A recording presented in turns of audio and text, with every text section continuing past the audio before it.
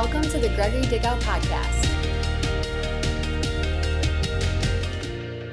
Welcome everybody to Moments once again. My name is Rob. This is my dad, Gregory Dickow, and we're going to take a little bit of time tonight just catching up, talking about life, talking about what's going on in the world, talking about simplicity like we've been for the last several weeks and months.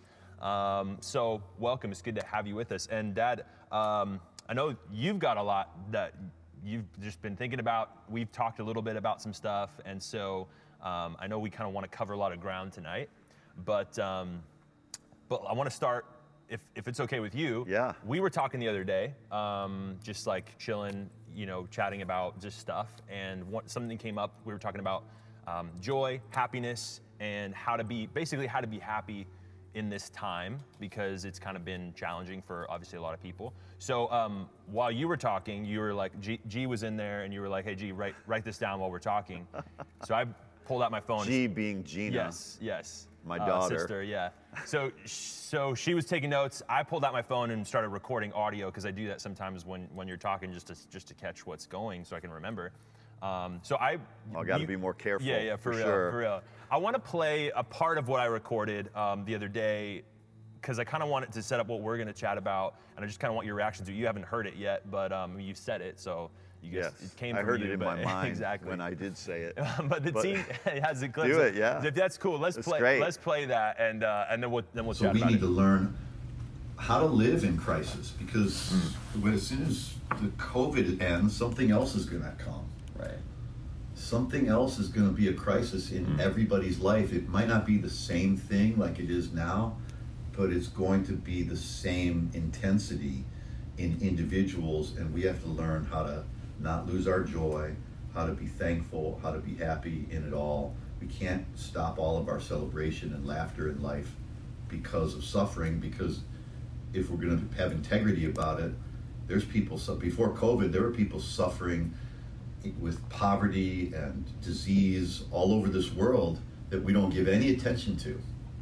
And we carried on with laughter and joy with all of that suffering, but somehow we've sort of almost shamed people for having fun, having joy, having happiness while other people are suffering, and yet there's always going to be people suffering.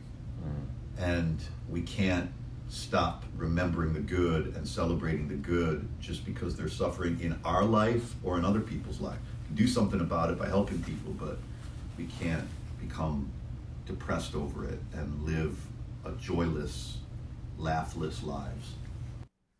Yeah, so that was what we were talking, a little bit of what we were talking about. I kind of just was, hoping you could just kind of respond to that, expound on that a little bit. Yeah. Because I do think it's super important that we are able to be happy despite bad things going on in the world. Yeah. Like, just because things are hard, and it's hard for a lot of people, and there's that's real. So it doesn't discount that. But how do we go about continuing to enjoy life when it seems that it's hard to enjoy life, or it feels maybe wrong to kind of enjoy life? I think that's kind of been a feeling a little bit. So I just would love for you to expound a little bit on that. Well, I think first thing that I want to say about what you guys just heard was so raw in our discussion, and I love those moments, and I love those capturing those moments. I do want to say that I don't want that to come across as unsympathetic or non-empathetic, or not having empathy towards people who are suffering. Like, my point is to try to put things in perspective. I think perspective is the secret sauce to life. I think that how we look at something is more important than what we're actually looking at. What we're looking at might be good, and we don't have the right perspective to appreciate it. Or what we're looking at might be bad, but we don't have the perspective to understand what we can do about it, and to understand that it might not be quite as bad as initially reported, or that we initially thought. And I don't mean regarding this particular crisis we're in, but any crisis we're in. We tend to immediately go towards the negative when a situation happens, and to think the worst, and to almost expect the worst. And yet that's the way the flesh is. That's the way our sinful nature, our human nature, has a tendency to lean towards the negativity, and that's why we have to allow our spirit nature, our new person, the new man in Christ. We need that to guide us, because who we really are on the inside, our spirit is positive, and our spirit is victorious, and our spirit is more than a conqueror. That's why we need, see, this is the thing that I don't mean to dive down this rabbit hole, but I think it's important for people to understand how we're made, how we're wired, that we're three parts, we're spirit, soul, and body. So the part of us that leans towards the negativity is the part of us that is deteriorating. Like the outer man decays, but the inner man is being renewed day by day, the Bible says. Our outer man is decaying, and in that sense, we gravitate towards the negative in our outward man, our outer man, or our outward life. But our inner man, our new born-again, made the righteousness of God in Christ's spirit, is so positive and so optimistic and so healthy. And that's why we need the Bible to tell us what our spirit already knows. We need the Bible to tell our mind what our spirit already knows, that we're more than conquerors and we can handle crisis. And we're wired for crisis. We're made to handle, we're made with certain chemicals that go off in our body when a negative crisis comes. The fight or flight response in the human, in the human brain, that is cortisone or cortisol being released in our body to give us the energy and give us the momentum and to give us that quick release of power to either fight or flight, to run from the situation or fight the situation. And we have this. You have this inside of you. You have the ability to handle crisis. And while we are attacking the negativity in other people's lives by giving to them and helping people in the midst of crisis, we have to know how to live our lives on a day-to-day basis, because there's always going to be crisis in this world, and there's always going to be trials and suffering in this world. And that's why Jesus said, in this world you'll have tribulation, but be of good cheer. That doesn't sound to me like depression. Be of good cheer means that we have to be something that our human nature doesn't want us to necessarily be, but our spirit wants us to be of good cheer. God wants us to be of good cheer. We have the capacity to be of good cheer. To be of good cheer, to me, means cheers. Yeah. In other words, when somebody toasts someone else, cheers. It's a moment to rejoice. It's a moment to celebrate. It's a moment to be positive. It's a moment to bring positive impact into the room and into the whatever the event is that you're having. Cheers is a celebration word. So to be of good cheer, Jesus is telling us to rejoice. And the scripture I want to get to, if we have time, is in James 1, where he says, count it all joy when you encounter various trials. So I think we have got to master the concept of not allowing our present condition to determine what we believe, or to determine our emotions, or to control our emotions, because people are having emotions all over the place, but we have to get control of them. And one of the ways we get control of our emotions is through the power of counting it all joy and powering through a trial with joy and with positive, faith-filled energy. Yeah, no, that's awesome. And I think it's important what you said is it's kind of it's human nature to think of the negative. Yes. And I think part of being able to be happy is realizing that you have to work. It does take conscious effort, because it's easier to focus on what's wrong, to focus on what's bad, to focus on what is worth complaining about and being upset about and being frustrated about. That comes easy. And so when we feel those things, I think it's important that it's like, and not that I'm an expert on this, but I'm just processing how I deal with these thoughts and these emotions. It's like I have to tell myself, you're not feeling these things because it's important. You're feeling these things because it's natural. So you have to counter that with what everything that Scripture says is to count it all joy. Yeah, you have to counter it with praise. Yeah. With joy, with self. I consider joy like rejoicing. Like if you use the word rejoice, Philippians chapter 4 says, rejoice in the Lord always, and again I say rejoice. There's so much in the Bible about rejoicing and praising God that's not emotional.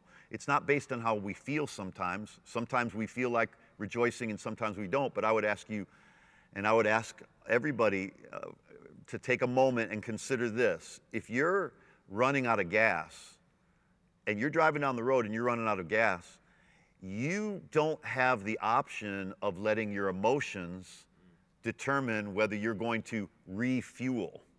Okay, sorry to put the emphasis on refuel. I'm not trying to say it to you like you don't know what I'm saying, but the emphasis is on it because if you look at the word refuel and you compare it to rejoice, fuel and joy, refuel and rejoice, it's the same exact concept.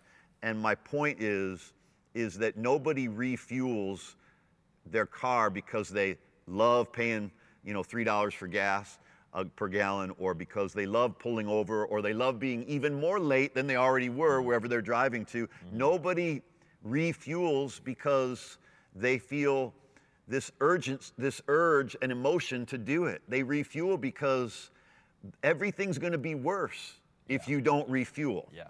Things are going to get even worse than they already are. No matter how late you are, you're going to be a whole lot more late if you don't refuel. You run out of gas and you got to call somebody or you got to walk. And that's happened to me in the early years. We had Olivia as a baby. She's in the little infant seat. And I thought, of course your mother's like, well, don't we need to pull over? Don't we need to pull over? And I'm like, no, we're going to make it. We're going to make it. I believe God is with us. Of course, God being even more late than they already were wherever they're driving to. Nobody pull over refuels. Of course, we did end up pulling over. But that's only because we ran out of gas. And I ended up walking. And there, it's November or December at the time, 1990 or 1991. She's in the back seat. Olivia's an infant.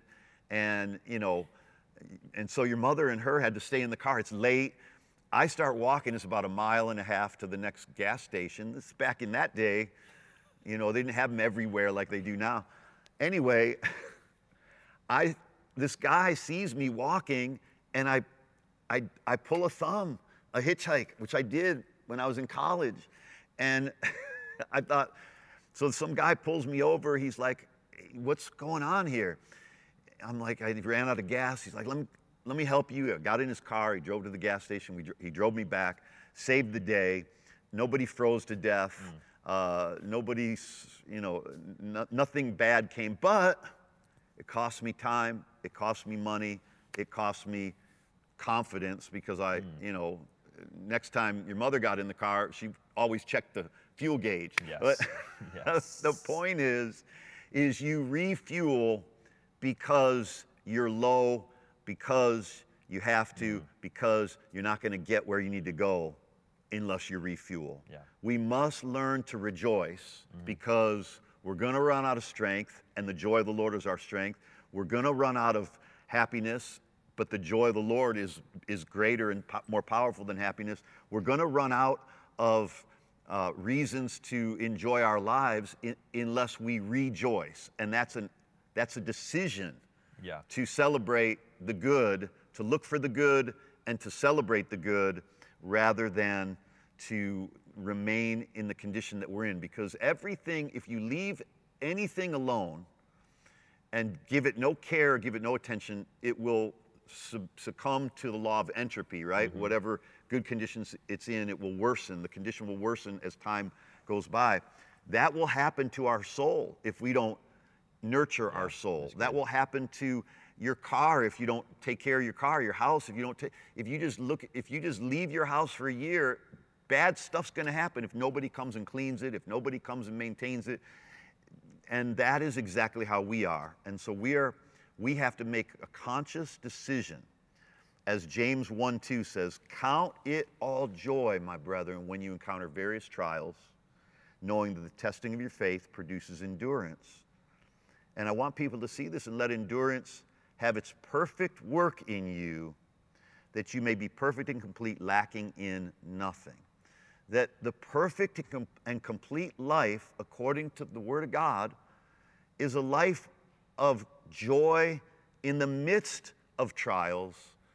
The perfect life is not a life of joy because you have no trials. The mature, perfect, complete life according to the Bible, and not perfect in the sense that there's never anything wrong, but perfect in the sense of maturity is what this word is used as.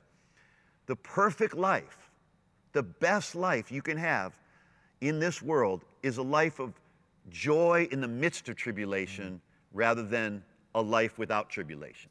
It's good. So we're kind of redefining the perfect life. Because Yes. I think the standard definition of a perfect life is no problems, all good things, Right. all success, no failure.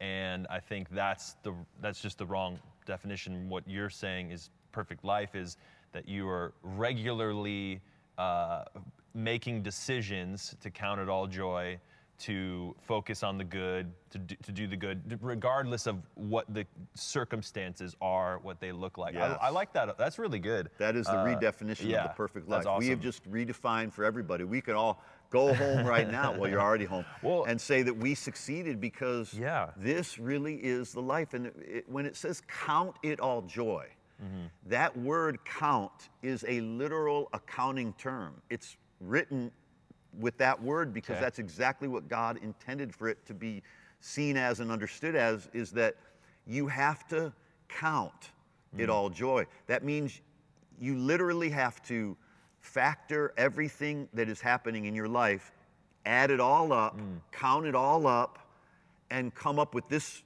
answer to this equation. Once you count it all up, the answer is joy. Count it all joy. Once you count it all, joy is the answer. Yeah. Joy is the answer to the equation, the solution to the problem. Joy is, if you look at joy in our lives, the joy of the Lord is our strength. The joy of God will overcome our other emotions. The joy swallows up negativity. The joy of the Lord brings power, brings energy, brings strength. It really is one of the most powerful things in this world, and it is not built upon or built as a result of the circumstances. It's in spite of the Right. It's circumstances. It's counting it joy, adding up joy into the equation. Anything in your life going on right now plus joy is going to result in the perfect life, so to speak, in the mature life, lacking nothing. He says in James 1:4, lacking nothing, because your faith will produce endurance, and endurance will produce the perfect result of you lacking nothing. So if you want to be able to live a life where you're lacking nothing, no matter what is going on, where you're lacking no good thing, is you have to add joy to the equation of whatever you're facing in life, whether it's financial, whether it's emotional, whether it's physical, whether somebody betrayed you, hurt you, disappointed you, left you, despised you, talked nasty about you, whether you're got money in the bank or no money in the bank, whether you got a car that runs or a car that walks, you have to add, once you add all those things up, the one thing you cannot leave out of the equation is joy. Add joy to any equation, and it is going to result in you lacking nothing. Yeah, really Woo! good. Preach myself happy, but I hope people are getting that. I love it. I love that. That's awesome. I want to keep talking about that, but I also want to talk about something else because I know you've been doing some like research. Yes, but But is there anything else you want to touch on that subject before we yes. move on? Okay. Here's what I want let's to do it. touch on that subject before we move on, and that is I want to read that very scripture to people in the Message Bible, Okay. because and a couple other translations real quick, because I want you to feel the weight, the power of this verse, and really be able to walk away applying this in your life. In James 1:2, consider it a sheer gift, friends, when tests and challenges come on you from all sides, that's happening right now, you know that under pressure, your faith life is forced into the open and shows its true colors. So don't try to get out of anything prematurely. Let it do its work so you become mature and well-developed, not deficient in any way. So what is the secret to becoming mature, well-developed, not deficient in any way? Considering it a gift when you have tests and challenges from all sides. That's the Message translation version of this. And then the New Living Translation, brothers and sisters, when troubles of any kind come your way, consider it an opportunity for great joy. For you know that when your faith is tested, your endurance has a chance to grow, so let it grow.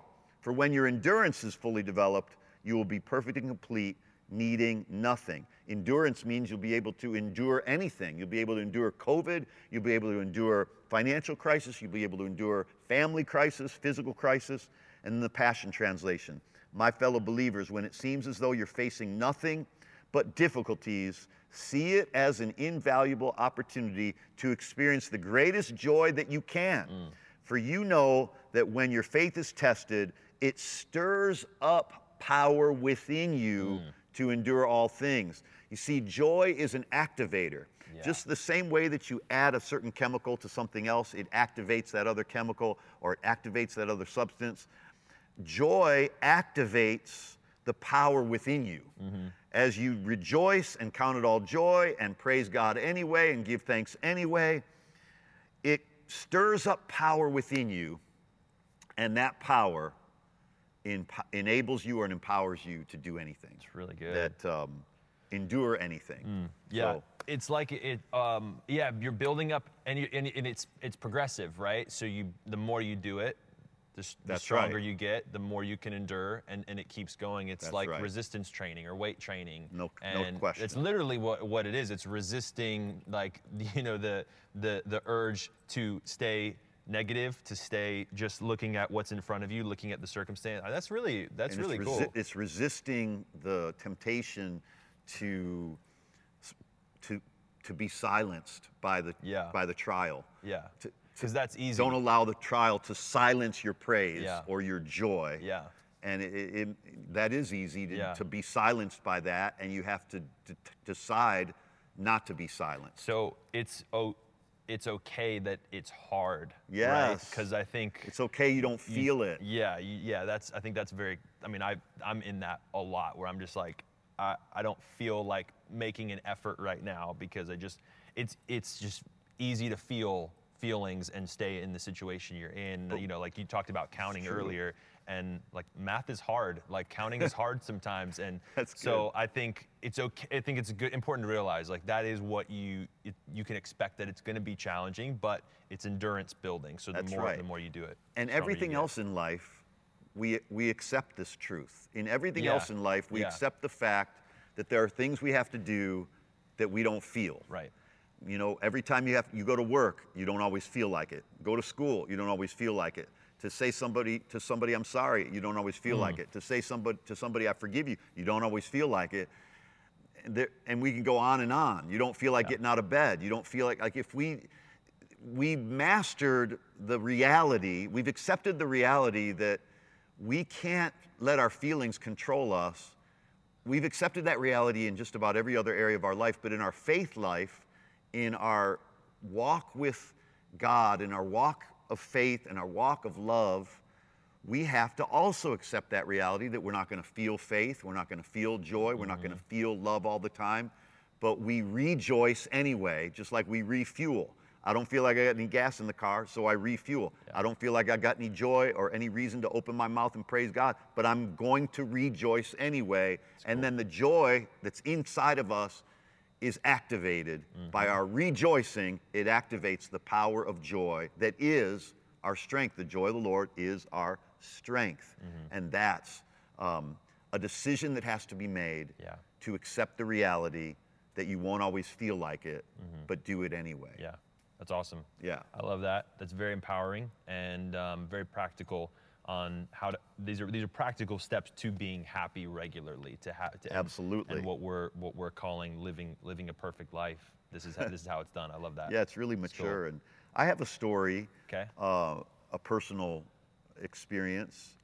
I think when I think of this crisis of COVID that hit in March, when I think of it, I instinctively knew that, okay, here's the essential things that people need to know.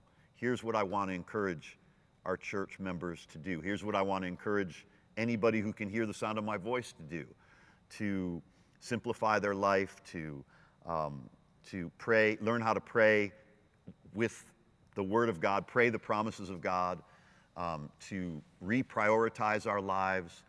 I went through in my mind, when COVID hit, I went through in my mind what I remembered, the muscle memory that I learned in a crisis moment in our church's life. I've had crises in my personal life. We've had crises in our family life. We've had crises in our church life. But in our church life, in 1996, when we decided we're going to build our first church building, I had to come up with a lot of money as a 20-something-year-old kid, 28 or 20, whatever age I was at the time, 30, right around 30-ish. But we had to come up with all this money to buy land. We had to come up with money to be able to build the building. And then when we finally got the money and we got the land and we got what we needed and we started construction, and I've told this story, but in the context of what we're talking about here, about crises, this is what forged my determination to laugh off crises, to endure, to rejoice anyway, is we got sued by the city that we were in at the time, Barrington Hills, and I'd never been sued before. I had never had a legal battle before. I had never had anything like that happen, and it was so overwhelming to me because this was the life of our church. We had 400 members or so.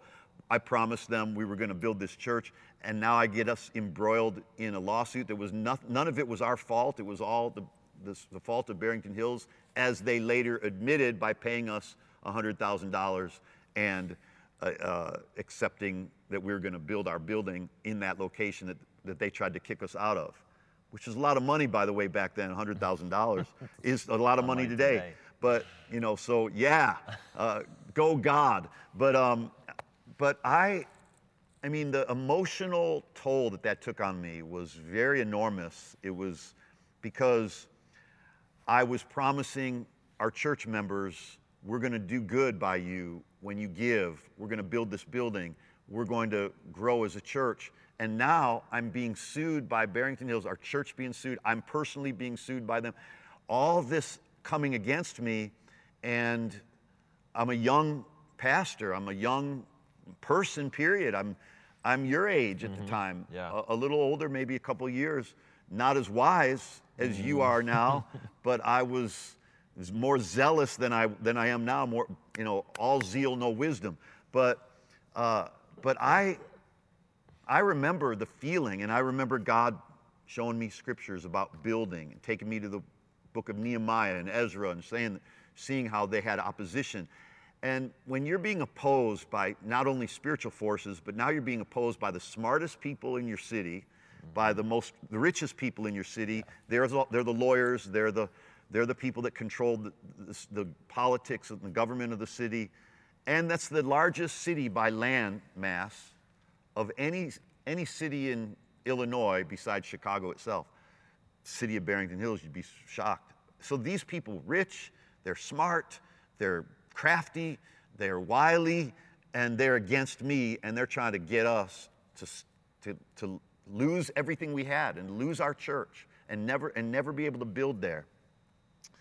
Well, that's the crises that I had to learn how to laugh through, how to believe God through, how to pray through, how to rejoice through anyway. And now, when crisis comes, I know what to do.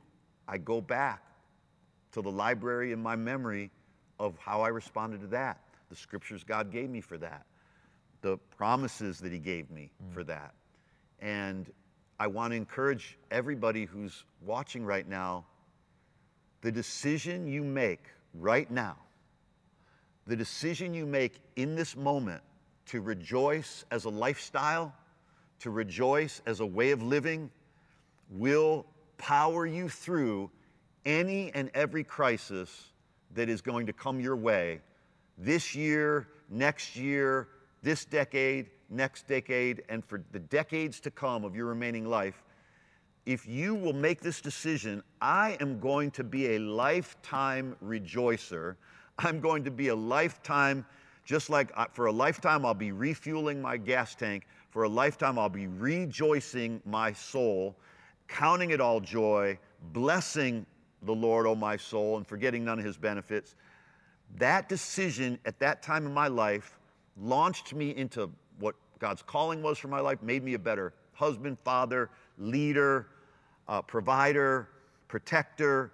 And that decision, that day, in court, being sued, that I'm going to rejoice anyway, that I'm going to trust God's promises anyway, when all hope seemed to be lost, that decision marked my life, and that decision gave me the tools to handle any crisis that has come since and any crisis that will come after. And I want to encourage our family, our church family, embrace this opportunity to learn rejoicing in the midst of, because COVID is one of the most controversial crises that has ever existed. There's so many people that think it's overblown and so many people that think it's underestimated. And I believe it's somewhere in the middle, like most things. But my point is our fight is not to prove how bad it is or to prove that it's not so bad, because that's going to prove itself out over time. But what we have an opportunity to do right now is to decide how we're going to react to crises when they come, by reacting to this one right now in this moment of uncertainty, even though it seems like the vaccine's coming, but that's not something to put our trust in. We got to trust God. That may not even work. Who knows? But more importantly, it's what we did in the meantime. We're going to look back and history's going to tell us 2020, they got it wrong. The science was wrong. They shouldn't stop kids from going to school. We're going to learn all those things, and we're going to be able to have data and evidence to prove all of the things one way or another, or a combination. Yeah. But one thing we're not going to be able to do in the future is redo this moment. So good. So we have an opportunity right now to not wait for us to prove our point, or for one group to be proven right and one group to be proven wrong. It's we must learn the art, the skill of joy in the midst of trials. Yes. That's it. That's what we got to do. Yeah, I love that. The art of joy. I think it's something that needs to be mastered. It's something that needs to be developed. It's not something that you can just start doing and it's super easy. It's something that we got to work at. So yes. I love that challenge, and I love, that puts it in perspective. Like, let's not forget that we do have an opportunity right now to really create our future. That's right. right. Create a better future. We're gonna look back on this and say, what did we do now in this time? What did we do then that made me who I am now? That's right. So I think that's good to be a little more forward thinking than just looking right now in this situation and how can I cope with what's happening? How can I forge my future right now? And so that's right. That's a good challenge. I take that on, and I think what you shared, that story that you shared, is really cool. And I think there's plenty of people watching that have experiences like that we sometimes just don't think about because it's just in the past. Yeah. So I think a great challenge, for everyone watching, and what I want to do is take some time this week and really think about the challenges that I've overcome, the things that that God brought me through, because that's the kind of stuff that is equipping me to take on this challenge and future challenges. So I think that's really great perspective. So it's almost like you have to have this tension of looking back and looking forward, looking back at what you've come out of, that's what is equipping you to move forward and to conquer what's in front of you. Absolutely, and there's so many reasons why we can rejoice Yeah.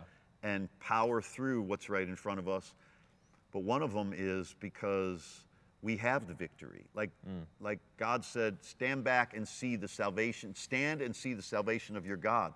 The battle is the Lord's. He's already gone ahead of us. Yeah. And so joy needs to be a discipline in our lives, but it also needs to be a response or a reflex to the fact that we have been given the victory. So we know that God causes all things to work together for good to those who love him and are called according to his purpose. God is doing something bigger in your life right now. God's doing something bigger in your life. He's doing something bigger in my life than I see. And he's doing something bigger in all of us than what we see. And we've got to take advantage of that by trusting him that he actually is doing that, rejoicing and praising him because we believe that he's doing that and has done that, and being at peace and being willing to simplify our lives because we've been given a moment to get to really focus on what's most important. People, what God has done for us, what we can do for one another, and what we together can do for this world. That is the simplified life that God's given us an opportunity to truly capture and make as a foundation for our lives in these days. It's really good. Love that. Yeah. Well, I know we got just a few minutes left. Do you have any closing thoughts? Anything that you want to just seal before we wrap this? I mean, you know, tying it all together, because this is a lot of really good stuff that we've talked about. I think that you've talked about. No, I'm receiving you've been it great. all.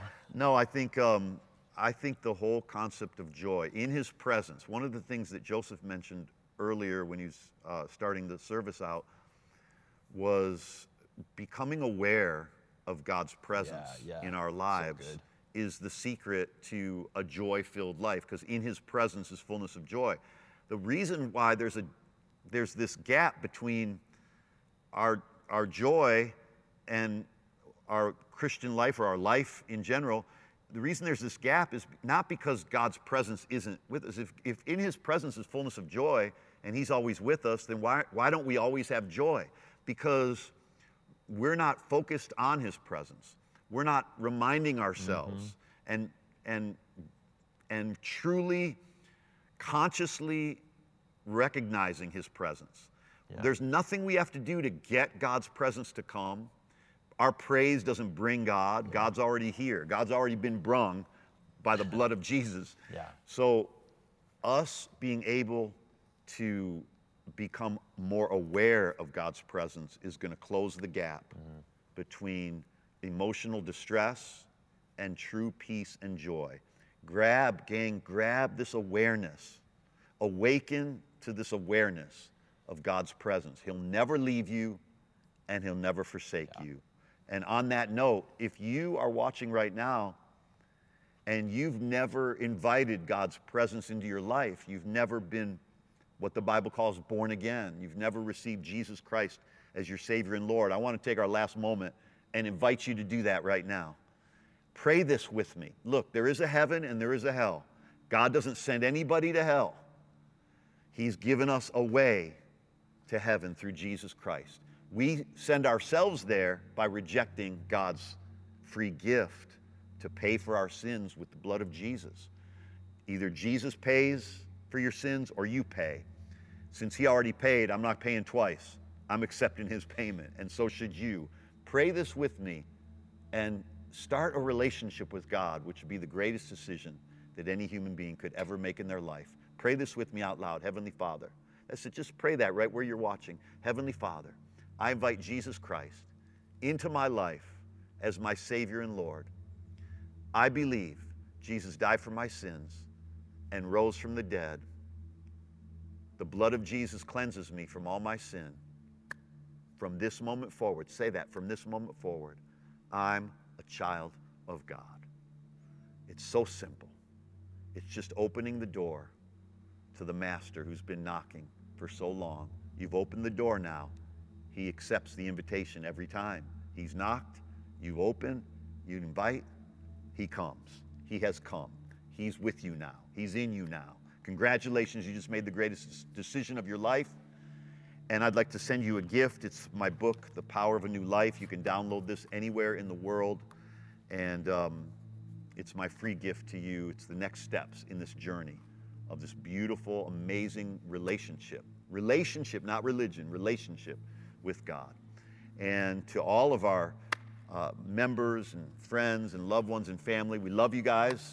We thank you for watching. We got so much this Christmas It's gonna be week good. coming up. It's gonna be really good. I'm excited. We're real close. I'm excited. It's different. Christmas is looking different this year. Obviously, we're not gathering in person for our Christmas services, but it's home for the holidays. So we're gonna bring Christmas into your home, with us. We're gonna celebrate. We're gonna sing together. We're gonna hear the word. We're gonna pray together. Expect miracles. So it's really gonna be a special time. So make sure you're a part of those experiences. Christmas Eve and Christmas mornings are gonna be streamed live, so you can watch them from your home on Facebook, on LifeChangerChurch.com.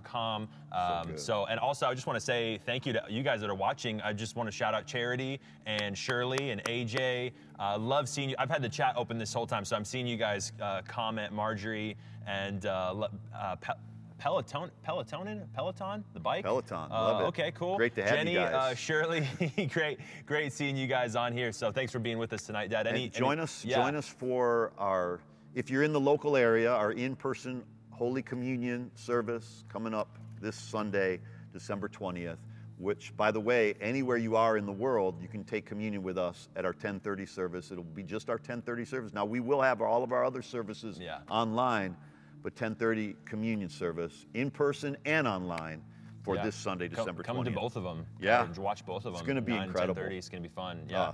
I can't wait. Really excited. Can't wait. Cool. Love you guys. Love you guys. Until Sunday, have a great rest of your week, and encourage somebody with some of the things that you heard tonight. Be an encourager this week. As always, let's not just hear the teaching, let's act on it. But rejoice, we love you. refuel. Yes. God bless. Love it. See you guys.